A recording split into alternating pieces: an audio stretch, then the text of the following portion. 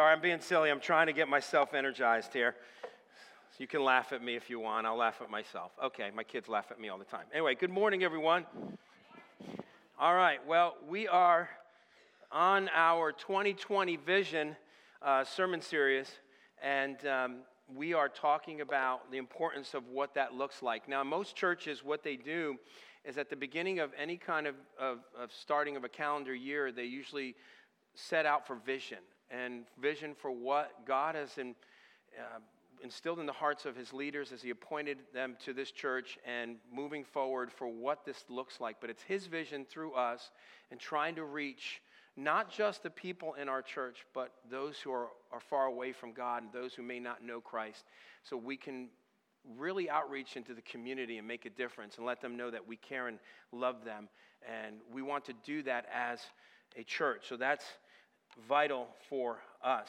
One of the things that we want to keep moving forward and doing as a church too, because the purpose of a church is to make disciples. But in order to make disciples, we have to have evangelism. And evangelism means that we're trying to reach those who may not have heard about the true gospel of Jesus Christ, and what can we do to reach them by doing it in a relational manner, by making contacts, by spending time with people, by talking to them, by saying hello, getting to know someone, building a relationship. It starts there. And we hope that we can, whether it be with our neighbors, whether it be with our coworkers, whether it be with someone that we come in contact with, wherever it may be. Because when I go to a store, and I'm new in the area, I've only been here about 6 months, but when I'm in the store and I look around and it's not familiar for me because I'm originally from the Northeast area and up even in the New England area they call it, it's like something where I see the difference in our makeup.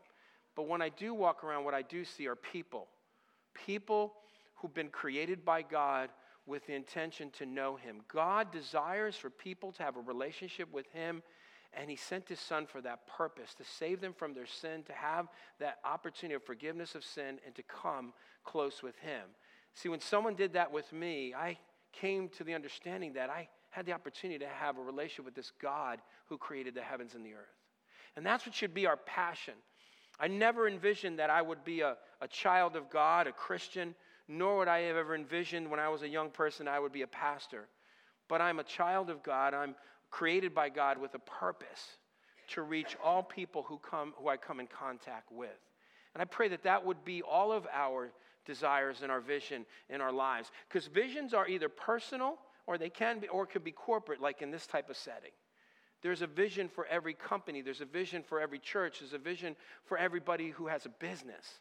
When I had a business that was a small-time business for 3 years in Dallas, I had a vision for that I would provide a service to people, not only a good service for working to remodel their homes or remodel whatever they needed for painting or even fixing stuff outside like decks and fences, but I wanted to provide a service where people will feel loved, excited, and feel there was an integrity with the person that they were dealing with the person that was giving them that service. So I wanted to make sure that we were clean, that we had that service, that we were moving forward. And for the most part, most people felt that way. And that's what I envisioned, having just a very small season in my life, a short season in my life with a small business, being able to provide that. But there was a vision in my heart to be able to, what was the vision? It wasn't so much having the business. The vision was taking care of my family in a time where I was in transition from seminary into ministry opportunities. So I took it as my business was my ministry, and my business was an opportunity to share forth the love of God in everything that I did. Last week we talked about a convincing vision, one that we're confident with, one that we can bring forth, and we looked at the life of Nehemiah. Today, what we're talking about with this 2020 vision in the life of Nehemiah is a compelling vision. One that when one is compelled to share vision, one has to be convinced of that vision, confirmed by God. One needs to, before they are being able to share it with someone and to convince someone to come and join him or her, one has to be totally immersed with that vision, sure enough to say that I'm going to go forward and share it with others. And so with a vision, you have to understand too that visions are not something, they're general. They're not always specific. It's a broad stroke of wondering as to where we're going to go. And you don't know what the outcome is going to be, but you hope that the outcome will be what you're envisioning. When we talked about last week with Henry Ford, one of the greatest inventors of our time, there was another person I mentioned last week of whom he connected with and had friendships with, and one of them was Thomas Edison. We know Thomas Edison, he was close to 1,100 different inventions that he was involved in. But 4 of them, or 3 or 4 of them that we know of, is obviously the electric light bulb, the electric power industry, motion pictures, and even the phonograph. He was involved in inventing these particular entities that were important for moving forward in society. And as he did so, he envisioned life for the person, not only here in America, but for all over the world. And when he envisioned that there would even be, at one point, he had a vision for clean urban transportation, anticipating the importance of electric cars. He even had that vision at one point in the early 1900s. So here was his friend, Henry Ford, who wanted to bring forth automobiles. Here he was thinking about even electric vehicles. And so he was constantly thinking, but what he also did was he contributed to our society about having inventions as a means of coming together in labs and being innovative and thinking out of the box and thinking about things that could help our society grow, similar to Henry Ford. And so he worked out that. In fact, in the 1900s especially, it says here in one of the articles that it says, most solar energy companies today are quick to quote how Edison recognized the importance of solar and wind energy in the late 1920s. For what he envisioned then as the future double-barreled problem of fossil fuel scarcity and the attendant air pollution concerns. No wonder Life magazine named him the man of the millennium. And so he was one who was always looking to increase and improve society. But he had some principles, 4 simple principles that helped him as he moved along as an inventor. It says that he learned this from his loving mother. One was, never get discouraged if you fail. Learn from it and keep trying. Number 2, learn with both your head and your hands. Number 3, not everything of value in life comes from books. Experience the world. Number 4, never stop learning. Read the entire panorama of literature. So he was a man who continually believed in giving every effort possible when he grabbed onto a vision. Most people are afraid to go forward with a vision. Whenever we think of a vision, we think of a dream. And when we think of a dream, we talked last week that dreamers just think about things, but visionaries, they begin to execute. They make a difference by getting involved in it. So as a visionary, he always made sure that he would execute toward it. But many of us struggle. We'll see a vision, we'll have a vision, but we're afraid that if we try to make a step toward it, we're going to fail. And so instead of doing so, we just forget it. We just push it aside and say, that's just a dream. It's a crazy dream. It doesn't even make any sense. But lo and behold, many of the things that have been invented, things that have now been successful today, are people who have taken risks and have been willing to take risks, and even to the point of taking a risk of failing. How many of us, when we're challenged with life, we're just afraid to take that next step because we're afraid we're not adequate enough, we're not smart enough, we don't have the intelligence to be able to go forward. I'll tell you, I think we're doing a disservice to ourselves, and even as a Christian, a disservice to God. And I think it's important because I love what Thomas Edison said. He said this, he says, having a vision for what you want is not enough. Vision without execution is hallucination. It's just, you have to be willing to move forward. You know, we know that he invented they say that he not invented the light bulb, but he created it to come about and created it in a way where it would work. But what most of us don't understand or know, maybe you do know this, is that it took him over 1,000 times before he perfected it. And a reporter asked him, he says, how did it feel to fail 1,000 times? Edison replied, I didn't fail 1,000 times. The light bulb was an invention with 1,000 steps. You see how he saw it as, and he stood for it saying, it's not failure. It's steps toward creating something. He was willing to do whatever possible to make a difference with his vision. Now, see, when we are in forth casting a vision, any kind of vision in our lives, whether it's personal or for a church, it's got to be compelling. And before we can share that, before we can cast it, we have to be convinced of it. There's an importance of knowing that. With Nehemiah, we see that in his life. He's a cupbearer. He's 500 miles away from the vision that God gave him. He's servicing the king. We talked about that. He was in a comfortable place. He was in a safe place. But yet God instilled in him a vision that only he could instill in him, because when he heard the news about Jerusalem being desolate, shameful, and guilt came upon him and upon the city, because he realized that with the gates burned and the walls broken, that it wasn't about the wall, the gates. It was the fact that the name of God was shamed. The city of Jerusalem was to represent God. It was to reveal his glory and to reflect his glory, reveal his character, and to represent him well. It was to be a particular representation to the Gentile nations. But as I said last week, the Gentile nations didn't see them as a threat, because they became apathetic, seeing that the wall was broken and the gates were burned, and they lived with all that around them. And yet they did nothing about it. And God was trying to place on their hearts, and he calls on Nehemiah to come from 500 miles away, and he instills in his heart a vision to rebuild the wall of Jerusalem.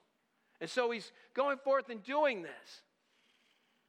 And he's been overwhelmed with it, but we understand too that in order to do so, before you casting a compelling vision, you have to know that each one of us, we have to be connected to God and convinced of his vision. Connected to God and convinced of his vision. See, that's what it was for Nehemiah. He understood. God was placing it on his heart, and he had to come to that understanding in his heart. And as you look at the verses here, and we understand in verse 3 and 4, I'm going to read that before we get to verse 5. We know that he said one thing in verse 4 that we mentioned. He said that he was overwhelmed with passion. It says, as soon as I heard these words, the words that the wall of Jerusalem was broken down and the gates were burned, he said, I heard these words and I sat down and wept and mourned for days as I continued fasting and praying before the Lord God of heaven.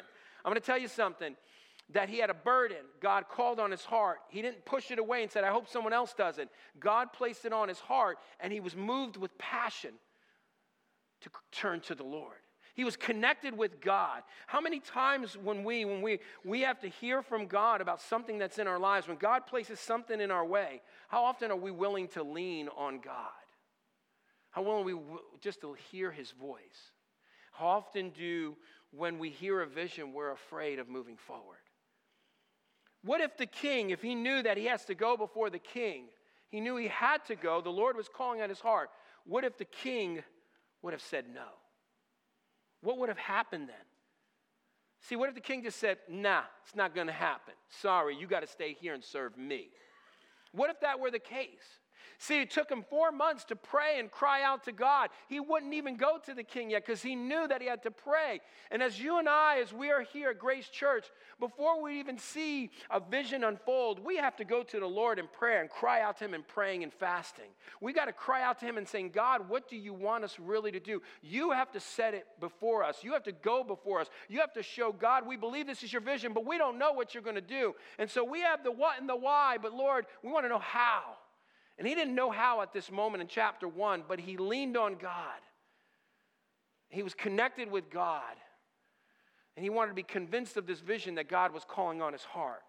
And so what he did, he went to the Lord and he confessed sin on behalf of the Jews. And he prayed and he cried out to God. And he even took responsibility as liaison, as one of those front people, as a prophet going before God saying, we need this. And so we need to know that before we move forward, we have to hear from God. But what if he did say no? What if the king would have said, no, you can't go? How often do we talk ourselves out of what God has called us to do? Sometimes we don't even turn to God. We see the situation saying, no, not going to happen. I can't do it. I'm inadequate. I don't have the ability to do it. I just don't have the goods. There's no way God wants to use me. Look at me. Look at my situation. I'm just not capable. Sometimes we just talk ourselves out of it without even looking to the Lord. Or two, it could be how often do we make a decision in our minds and hearts before spending time in prayer? We don't even turn to the Lord. We don't even give it a second thought. We just say no. But what if we did spend time in prayer and then God says, yes, I want you to go, or yes, I want you to do something here? I know of many people, even someone in our church right now who months ago I asked him if he would consider doing something, and he said no, and then within 4 or 5 months he came to me a couple of weeks ago. He says, I think God's calling on me to do that very thing you asked me to do. And see, it takes prayer, but he was praying, he was seeking God. He took 4 or 5 months to just look to the Lord in prayer. And I think that that's something that you and I have to learn to do, to lean on God. We need to often know that our hearts, when we're drawing close to God, when we're hearing his voice, then we know he's going to say in a still voice, I'm calling you, because I'll give you the ability to do it. And I believe that's what he was doing with Nehemiah. I'm moved with when you look at these particular passages, and you're seeing one specifically in Nehemiah verse 4 of chapter 2. He said this. Now, I love Nehemiah because he's going before the king, and as I said last week, and he's about to ask the king, can I go? And he says this. He's the writer of this book, and he interjects one particular statement. He says, so I prayed to the God of heaven. It doesn't say, then the king said to me, what are you requesting? And it goes right into verse 5. It doesn't say that. It doesn't say, and I said to the king. He stopped and he said, so I prayed to the God of heaven. He leaned on the Lord for God to give him wisdom and direction and clarity. That's important when we understand about the process, because the results are his. We just got to learn, what does that mean? The how. We want to know, where does God going to take us? And so the first thing before you cast a compelling vision, you want to make sure, as we said, you are connected with God and convinced of his vision. 2, you want to survey the land, the lay of the land, before we convey the plan to others. So we want to survey the lay of the land. So as we look at Nehemiah, we're looking at chapter 2, verse 11. But before we get to verse 11, we have to talk about the narrative here, because he is now arriving in Jerusalem. He's traveled 500 miles. But what he has found out is that just like in Ezra 15 years earlier, when they were trying to rebuild the whole city with both the temple and the wall, there was opposition and enemies that were coming around him. So Nehemiah knew about that. And whenever a vision has come forth, we have to understand that in any case, there's sometimes people around us who want to stop it. And so in verse 9 of chapter 2, just stick with me here, and as we read, then I came to the governors of the province beyond the river, and he gave them to the king's letters. So these were the letters that were mentioned in verses 6 through 8, where he was given the letters from the king so that he could start rebuilding the wall, getting the materials necessary, getting the permits to be able to start this.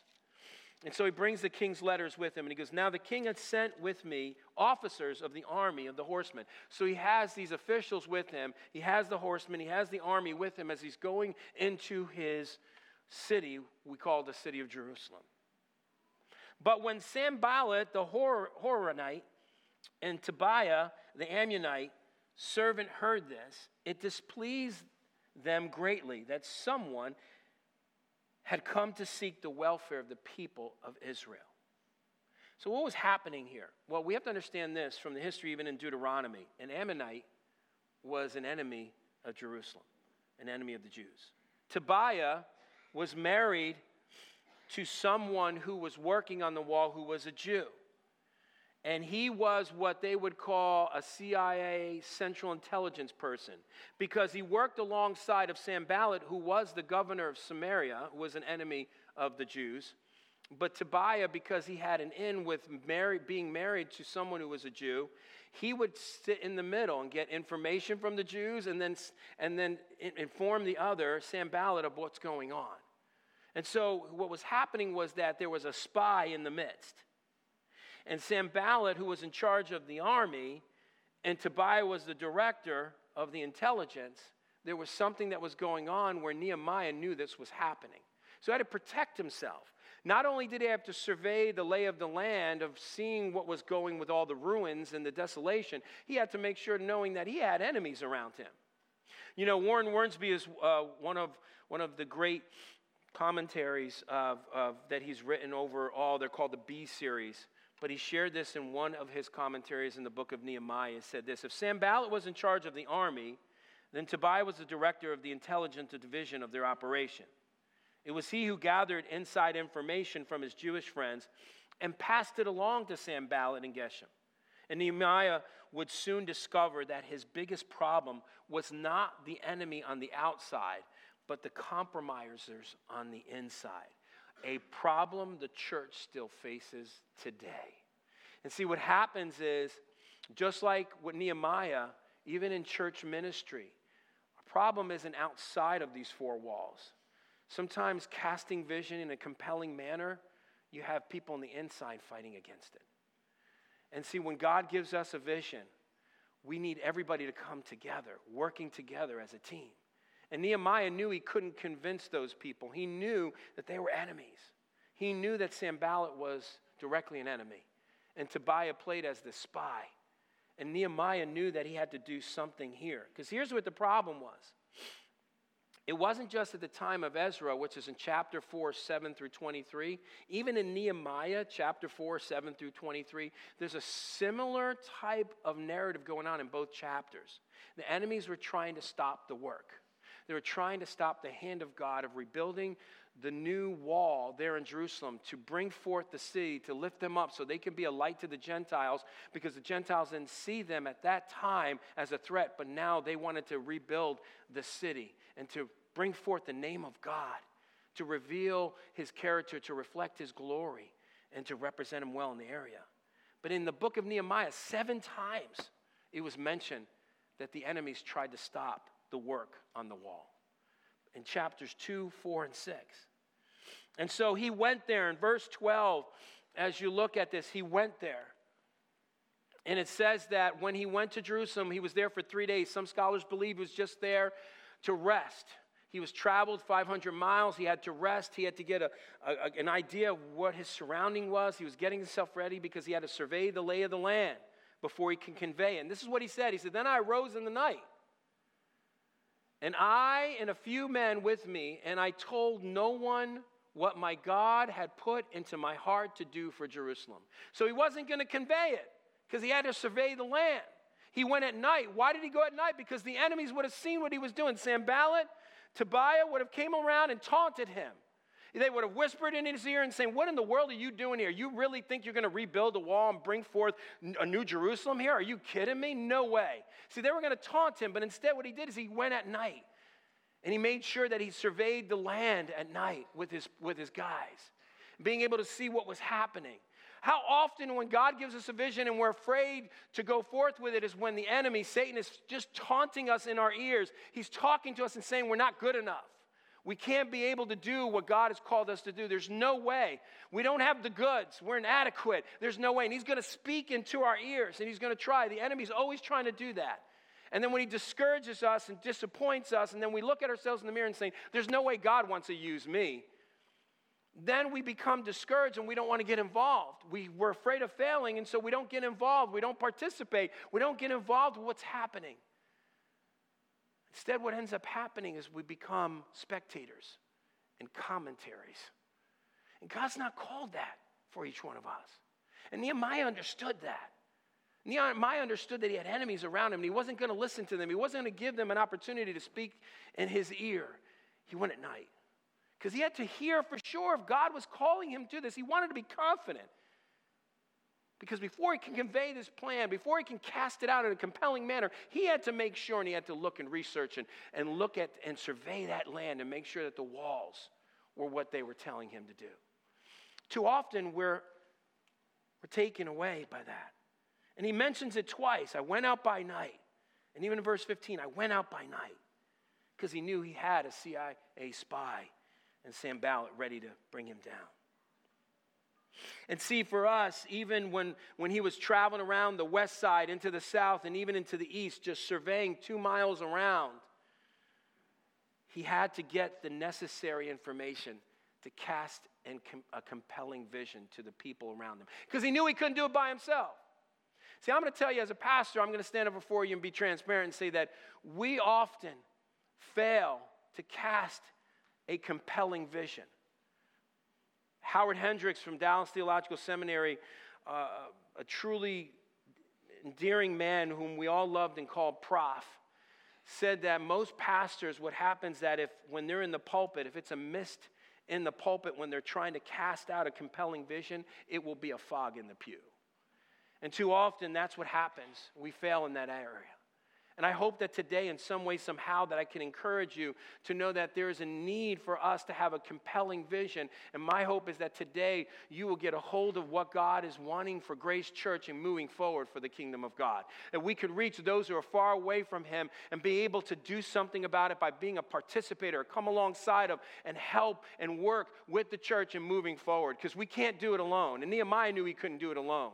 He knew that even though God gave him the vision, he needed to make sure that everyone was going to come alongside and work together as a team. So it was vital that he did that. So as he was doing that, he was trying to compel or trying to lead others and compelling, and there's a process in casting a compelling vision. There's a process. And so verse 17 of chapter 2 in Nehemiah is going to lay that out. But the first one is this: discern the problem.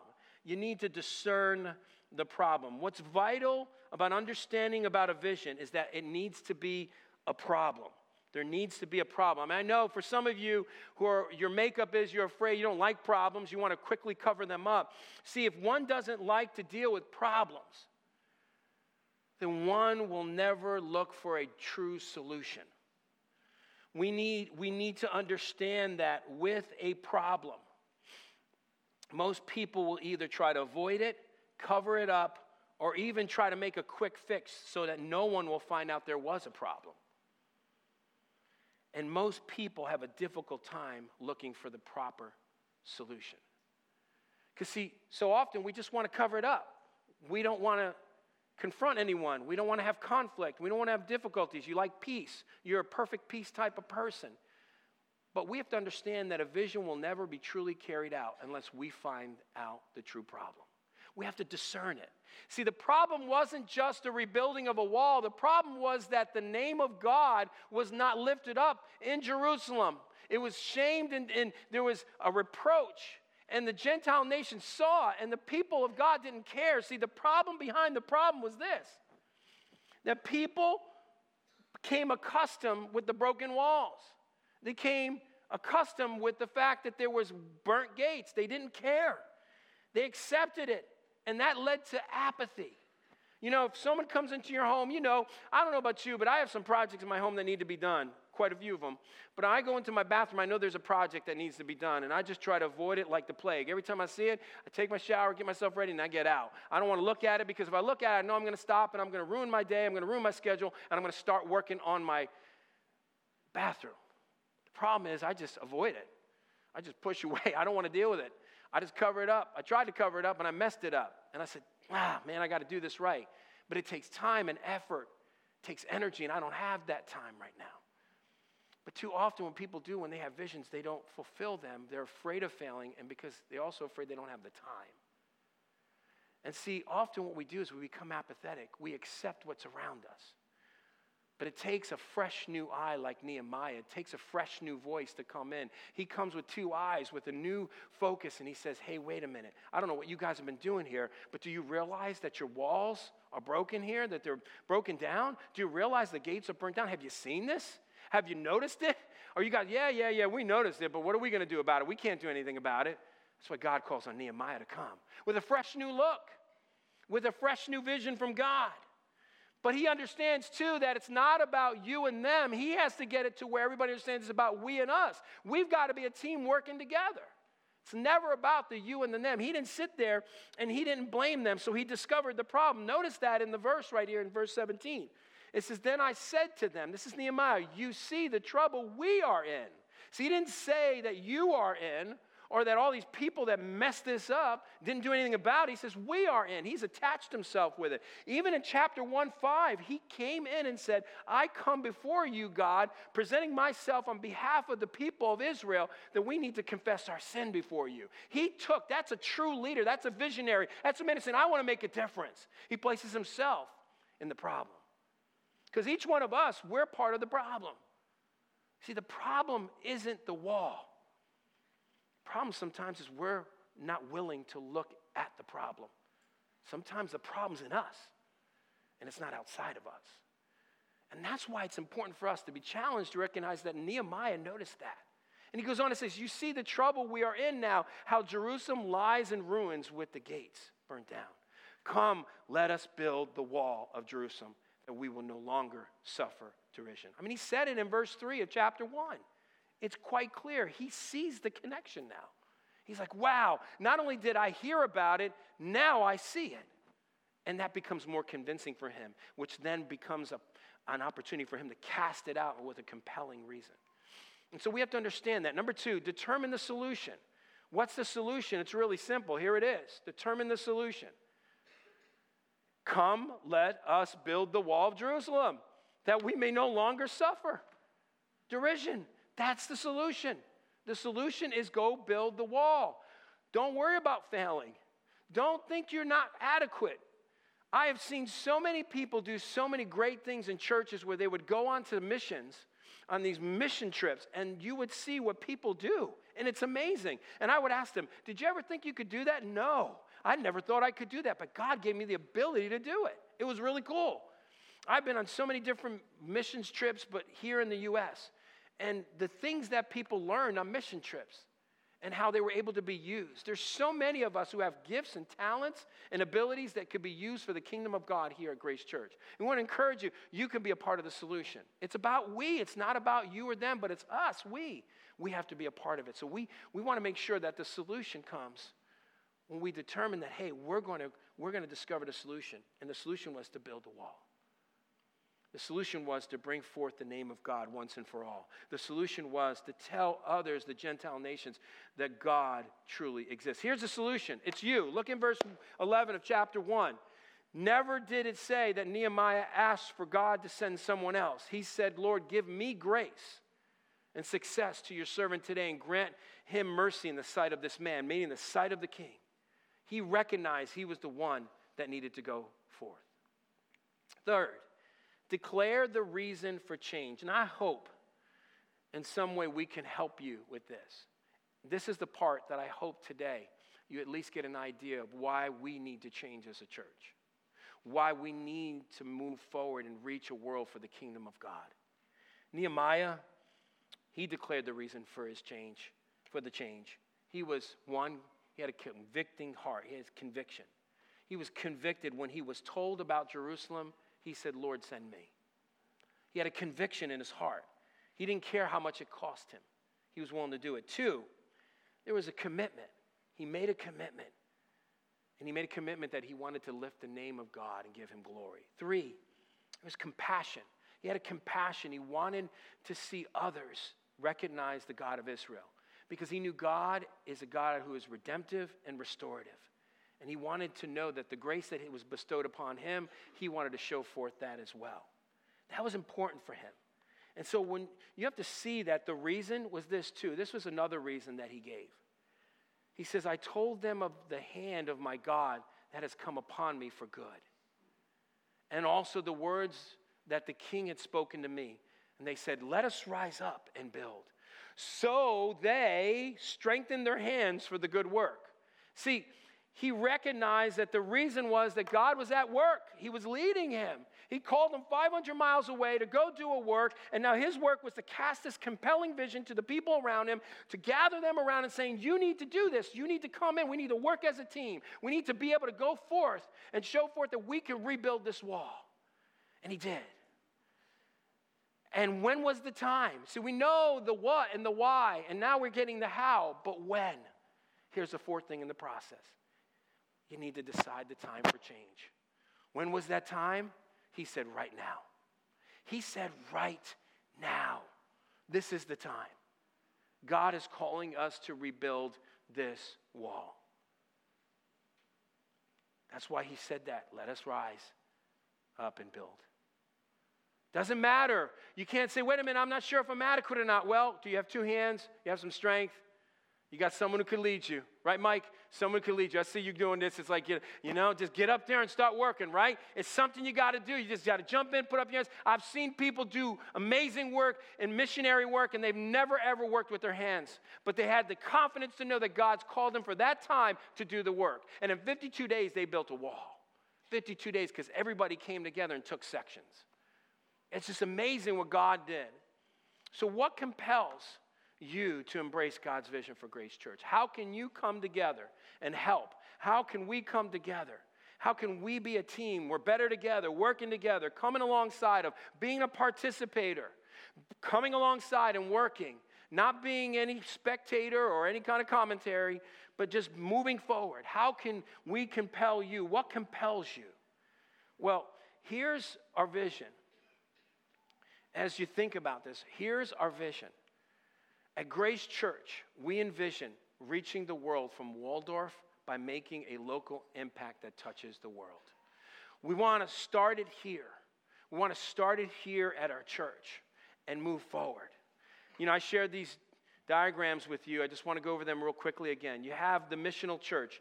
Each circle and the font of the lettering represents an equivalent emphasis of showing how we need to be as a church. So when you see upward, you see inward, you see outward. Upward is our focus on God, intimacy driven, drawing close to Him, loving Him, praying, seeking, praying and fasting, hearing from Him.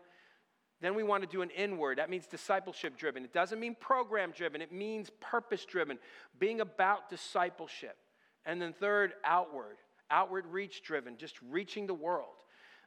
Starting relationships with those who don't come to our church, talking to them, connecting with them in some manner, praying about those opportunities.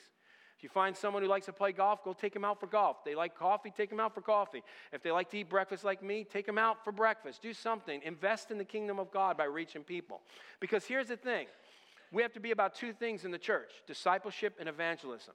You see the arrows moving back and forth? You can't do one or the other. If you're being discipled properly, you're going to evangelize.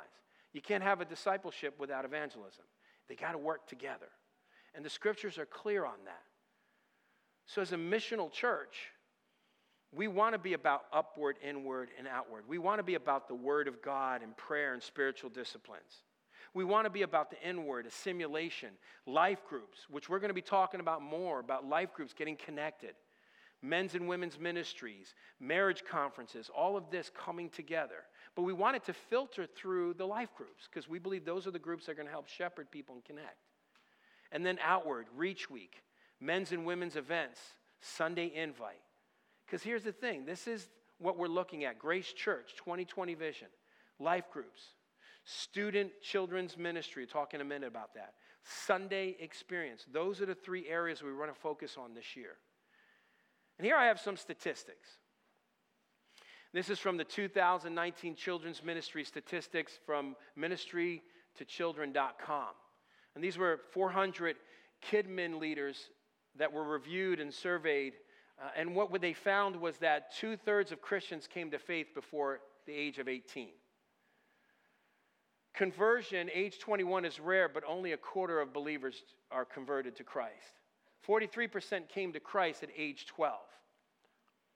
Half of the children who come to Christ are led by parents, meaning there's relationships with parents that tell them about Jesus, live it out, are witness to them, they invest with their children.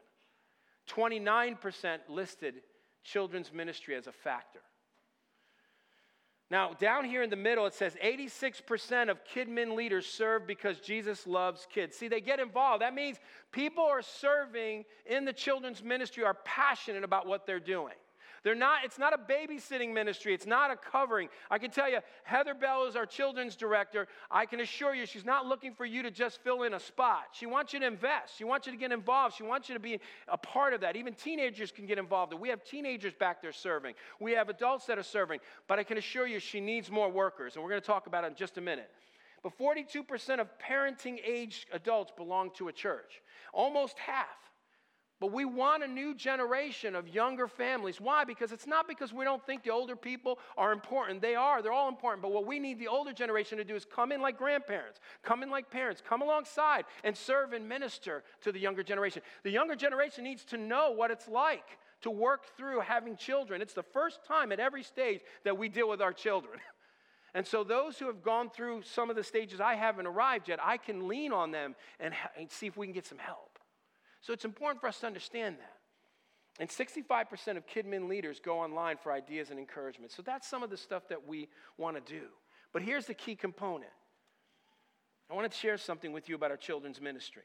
At Grace Church, we want to make a difference. At Grace Church, we think children's ministry, youth ministry, student ministry are very important. And we envision to invest in our children's ministry. In recent months, we've recognized that we're over 30 kids on a weekly basis. And if all the kids were here, all the families were here on one Sunday, we'd have over 40 kids in the back, just at the 11 o'clock hour. And that's amazing, because God is doing a work. But why is it important for us? One, because families must worship and serve at church together, number one. They must come together and serve and worship together. Two, children's ministry is the trifecta, one of the trifecta of ministry. Sunday experience, children, and student ministry. Three, children will motivate parents to attend church. I can assure you this. I know children are saying, come on, Mom, come on, Dad, we want to go to church. Sometimes parents are tired, they had a rough week, they want to sleep in, they don't want to go to church. I get it. But the parents or the kids are jumping up and down saying, take me to church, take me to church. When we have a ministry that is attracting families, and it's a ministry that's investing in children, they're going to want to come back. I remember that, because when we went to a church one time, the pastor was great, but I wasn't really concerned about him preaching to me. I was more concerned about the children's ministry. And when Maria was a young girl then, we went in the back, we saw the ministry was investing in children, and that's when we were sold. Because we know that our kids are going to want to go to church then, and they want to be involved and invested. 4, parents must invest in order to see results. They must invest. 5, our children's director can't do it alone, just like Nehemiah. So this is what I would encourage you to do. If you are part of, you have children that are in our ministry, you're at that age where you have children, can I encourage you? Heather, are you here? Can you stand up? Heather, are you here? Is she here? She's not here. Okay, all right. I asked her if she was going to be here. She's not here. Okay, Matt, can you stand up? This is the better half. No, it's Matt. Matt's her husband. And I want to tell you something. Would you like to see parents sign up at least 1 out of 8 weeks to help back in the ministry back there? Would you? Would you like to see that happen? Absolutely. Okay, so that's what we want to see. If you want to help, we want to encourage you to sign up with Heather Bell. Talk to her so she can show you. She wants to see you investing in children's ministry in some way, some form. We want to see you do that. We would encourage you to do that. We need you to be a part of that. It's the we that's important there. That's vital. For student teen ministry, this is what moves us. There's student teen depression. Depression affects about 20% of our adolescents by the time they become adults. Teen suicide is the 3rd leading cause of death between the ages of 10 and 24 in the U.S. And leading factors to depression can be biological, psychological, or environmental. And what leads them to it could be a low self-esteem, poor body image, highly self-critical, feeling helpless when dealing with negative events, peer pressure, bullying, needing to get good grades, feeling unloved by parents, performance-driven environment, verbal, sexual, and physical abuse. It's existing in our society. That's why, this is the reason why we need a good youth ministry and children's ministry. And I want to encourage you. This is vital for us to have that, because we want to reach the world for the kingdom of God. I have a map here. This is a 10-mile radius. On the top and north, it's just above Brandywine. On the bottom, it's just hitting Mechanicsville. To the east, it's Eagle Harbor. To the west, it's around the Port Tobacco area. This is a 10-mile radius. If you would drop a stone in the middle, and this was a big lake, the ripple effects would go close to about that 10 miles. But then we have a 15-mile radius, and that goes a little bit further. On the north, it's Joint Base Andrews. To the south, it's Mount Victoria. To the east, it's Prince Frederick. And then Marbury on the west side. But the idea is that we want to reach all people. And we believe the greatest impact we're going to make is that inside circle. We want to. And that's why I shared those stats last week. It's important for us to grasp this and realize this should be our vision, to reach those who are outside of us. But I can't do it alone. Us as pastors, we can't do it as a pastoral team. We need everybody in. Everybody bought in. A buy-in that says we're going to make a difference. Invest, invite, get people, start relationships with people around you. That's important, because that's key to moving forward, because this is our vision for this year. Rebuilding grace from the inside while reaching the world outside. See, that's the key. That's the key. Jesus came to die. Jesus came to die a brutal death for you and I. He came to shed his blood for redemption of sin. He came for forgiveness of sin. That's why we want to do this. That's why we want to reach the world. He reached us. We want to reach others. As we even think about communion and we think about the symbols in the Lord's Supper, it represents the body and the blood of Jesus. It's the gospel. It's what we understand and know that it was because of what he did. When we're trusting in it, we have received the forgiveness of sin and have the hope of Christ each day. And we have the opportunity to share Christ with whomever comes around us. But he was willing to be broken. He was willing to come on mission from the Father, to be sent from the Father for the purpose of dying for you and I. And he saved us from a debt we could not pay. But he was willing to be broken and brutally beaten for the sake of you and I. As we think about that, and we have to be reminded of that, I just want to share one scripture here with you that Jesus said when he was dealing with Zacchaeus, who was a tax collector, known to be one of the scum of the earth at that time. And it says there in Luke writes, and Jesus said to him, today salvation has come to your house, since he is also a son of Abraham, for the Son of Man came to seek and save the lost. That's what we do when we celebrate the Lord's Supper. We celebrate what Christ has done by seeking each one of us. So as we prepare, as we think about the Lord's Supper, I want to encourage you. If you're here for the first time and you don't know what it means to have a relationship with God, being forgiven of your sin, or of any of that, I want to encourage you to stay where you're seated. This is family business. These are for people who are Christians. These are people who have come to faith in Christ. We want to invite you to come and to receive these elements. But if you haven't, and you would love to know what it means to have a relationship with God, I want to encourage you. Please come up. We could talk to myself or Pastor Dennis. We would love to share the gospel with you and the message that saved us and it can save the world. So as we take this moment, let's pray. And as we prepare, and after I pray, we want to invite you to come up and take the elements and go back to your seats and just reflect and confessing of sin and reflect on the Lord's Supper. Let's pray. Father, thank you. Thank you for reminding us that the most important thing is that we recognize that you saved us from our sin, that you came to die on the cross for sin, that you took on a brutal death. Your body was mangled, your blood was shed for forgiveness of sin. You took on the greatest death that anyone could ever take. It was an act of love.